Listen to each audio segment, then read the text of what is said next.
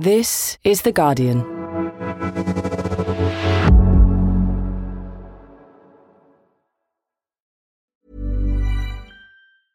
Ryan Reynolds here from Mint Mobile. With the price of just about everything going up during inflation, we thought we'd bring our prices down. So to help us, we brought in a reverse auctioneer, which is apparently a thing. Mint Mobile Unlimited Premium Wireless. How to get 30, 30, bit to get 30, bit to get 20, 20, 20, bit to get 20, 20, bit to get 15, 15, 15, 15, just $15 a month? Sold! Give it a try at mintmobile.com/switch. $45 up front for 3 months plus taxes and fees. Promo rate for new customers for limited time. Unlimited more than 40 gigabytes per month. Slows full terms at mintmobile.com. Looking for your next great podcast? We live in unprecedented times. To make sense of it, what if you could learn from some of the most influential people on the planet? The podcast Tools and Weapons is hosted by Microsoft's Vice Chair and President Brad Smith. Every week, he has a candid conversation with guests, including prime ministers and Pulitzer Prize-winning journalists. The latest episode features Bayer CEO Bill Anderson. Though most of us know Bayer for pharmaceuticals, they're also focused on crop science. They're putting digital tools in the hands of farmers to get the most out of every acre. Listen to Tools and Weapons with Brad Smith, wherever you get your podcasts.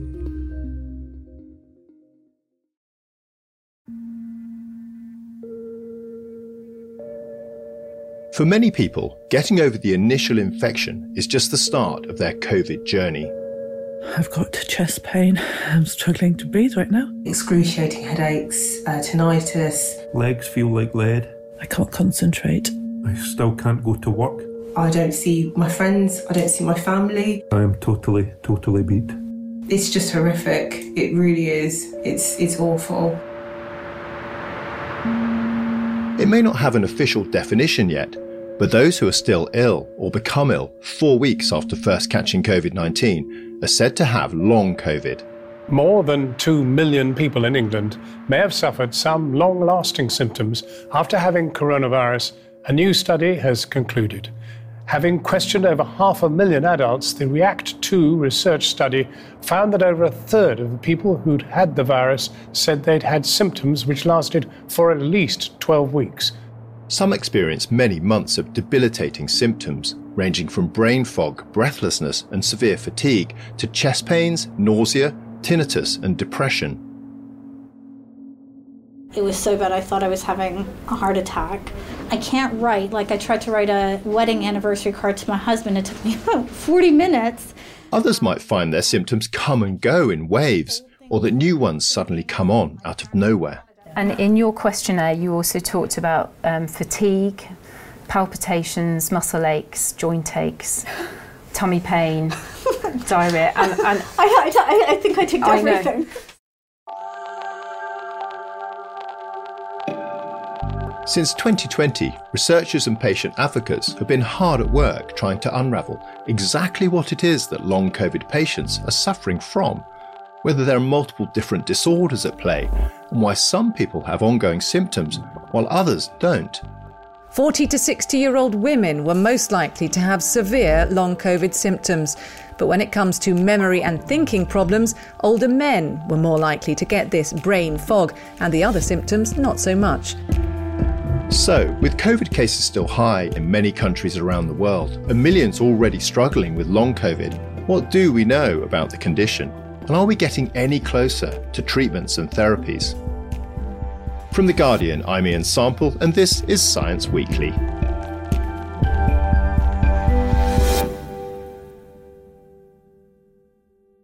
To get some insight into what we do and don't know so far about long COVID, I spoke to Akiko Iwasaki, Professor of Immunobiology at the Yale School of Medicine. We're now into the third year of the pandemic, and it seems we've learned a huge amount about the virus, but we're still getting to grips with long COVID. Is any consensus emerging on the cause or causes of long COVID? I wouldn't say there's a consensus yet.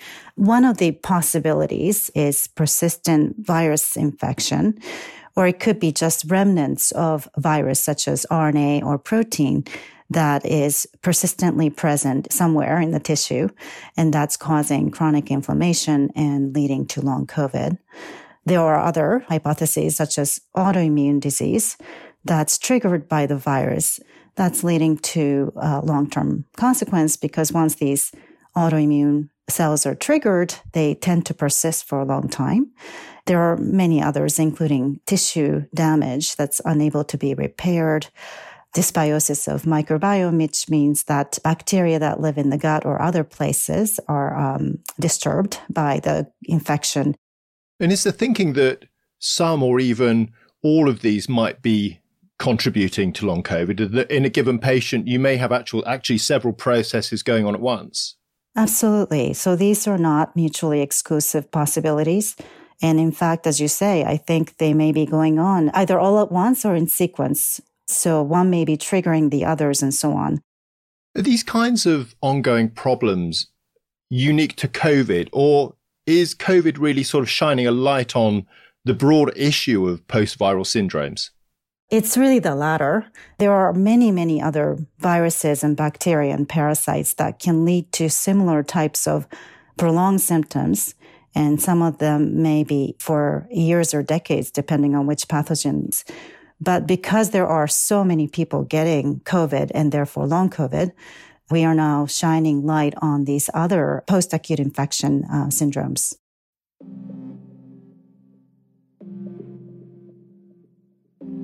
You've been looking at how people with long COVID fare after they've had a vaccination. Tell us about that work. What sort of things have you been finding out? The original start of this research really began by me looking at some Twitter posts from patients who are reporting improvement in their long COVID symptom after getting their vaccines. And initially, patient-led groups reported that, between 40 to 60% of the patients experienced some improvement in their symptoms after vaccination. One of the most simplest explanation is that the vaccines induce robust antibody and T-cell immune responses that might clear the persistent virus or remnants of virus and are getting rid of this source of chronic inflammation. The other hypothesis also may be consistent, such as autoimmune disease. Vaccine may trigger some other immune responses that deviate these autoreactive cells from attacking the host cells, at least for some time period. So essentially, the vaccine might either be helping to clear any remaining viral particles or stopping those so-called autoreactive immune cells mistakenly attacking our own cells, or maybe both. So how have you begun to investigate this effect?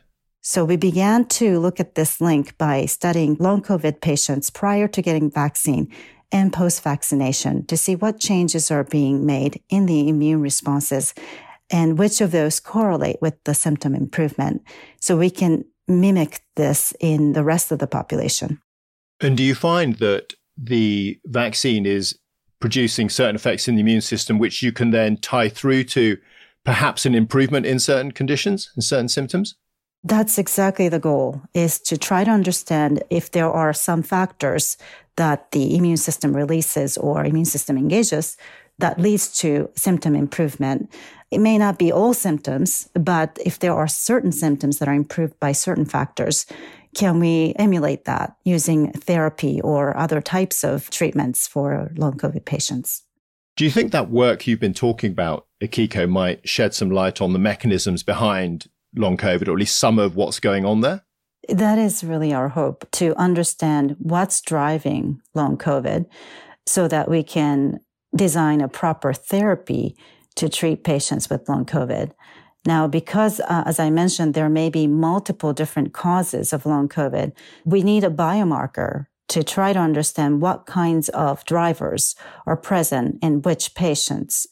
For instance, if it is the persistent virus that's driving long COVID in a subset of patients, we could think about giving them antivirals or monoclonal antibodies. On the other hand, if a person is now suffering from autoimmunity, then we should be suppressing their autoreactive immune cells as opposed to trying to fight the virus itself.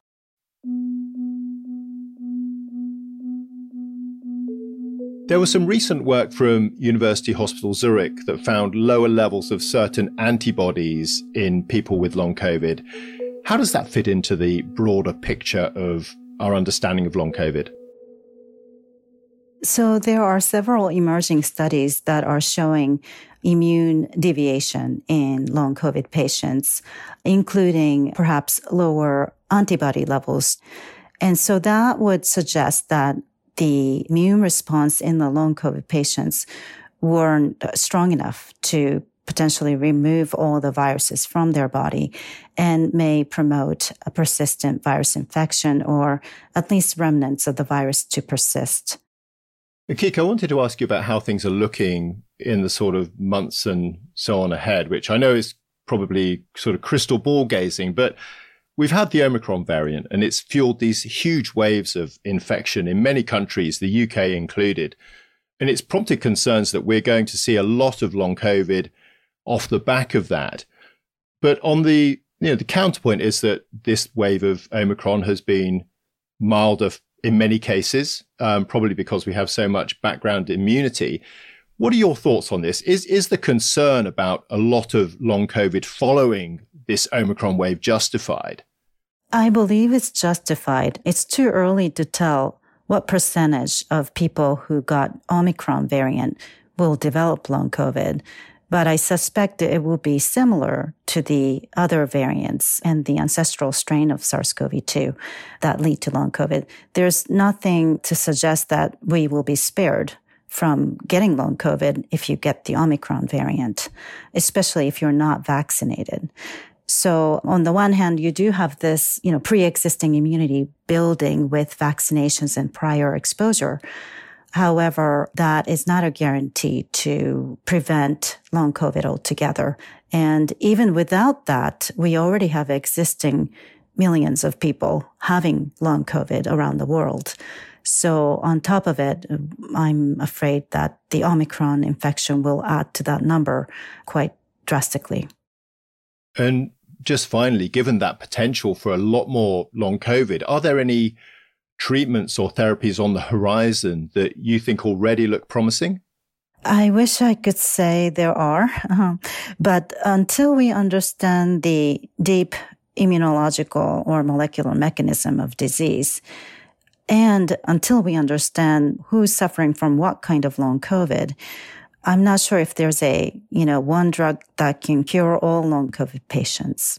So for the time being, perhaps the vaccines are our best bet on this? Yes, vaccines are our best bet because even if we are to get breakthrough infections, there are reports showing that vaccination and booster with vaccination significantly reduce the risk for getting the long COVID. And there's also even a report showing, it's a preprint, but a study showing that people who have gotten the infection, as long as they get the vaccine shortly after the infection within the first 4 to 12 weeks, their risk for developing long COVID also reduces. So vaccine is absolutely the way to prevent and potentially even to therapeutically prevent the development of long COVID. Akiko, huge thanks for coming on and explaining all of this to us. Thank you very much for having me. Thanks again to Akiko Iwasaki. You can find a link to all our reporting on long COVID on the podcast webpage at theguardian.com. Now, usually I'd say we'll see you next week, and we will. But there's going to be a special episode going out on the Science Weekly feed this Saturday of our new Guardian podcast, Weekend. Weekend will give you the very best celebrity interviews, lifestyle features, and opinion columns from the week, all read by talented narrators. So look out for that on Saturday, and we'll be returning as ever next week. See you then.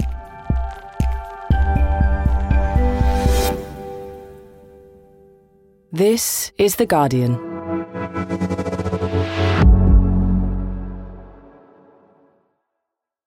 Looking for your next great podcast? We live in unprecedented times. To make sense of it, what if you could learn from some of the most influential people on the planet? The podcast Tools and Weapons is hosted by Microsoft's Vice Chair and President Brad Smith. Every week, he has a candid conversation with guests, including prime ministers and Pulitzer Prize-winning journalists. The latest episode features Bayer CEO Bill Anderson. Though most of us know Bayer for pharmaceuticals, they're also focused on crop science.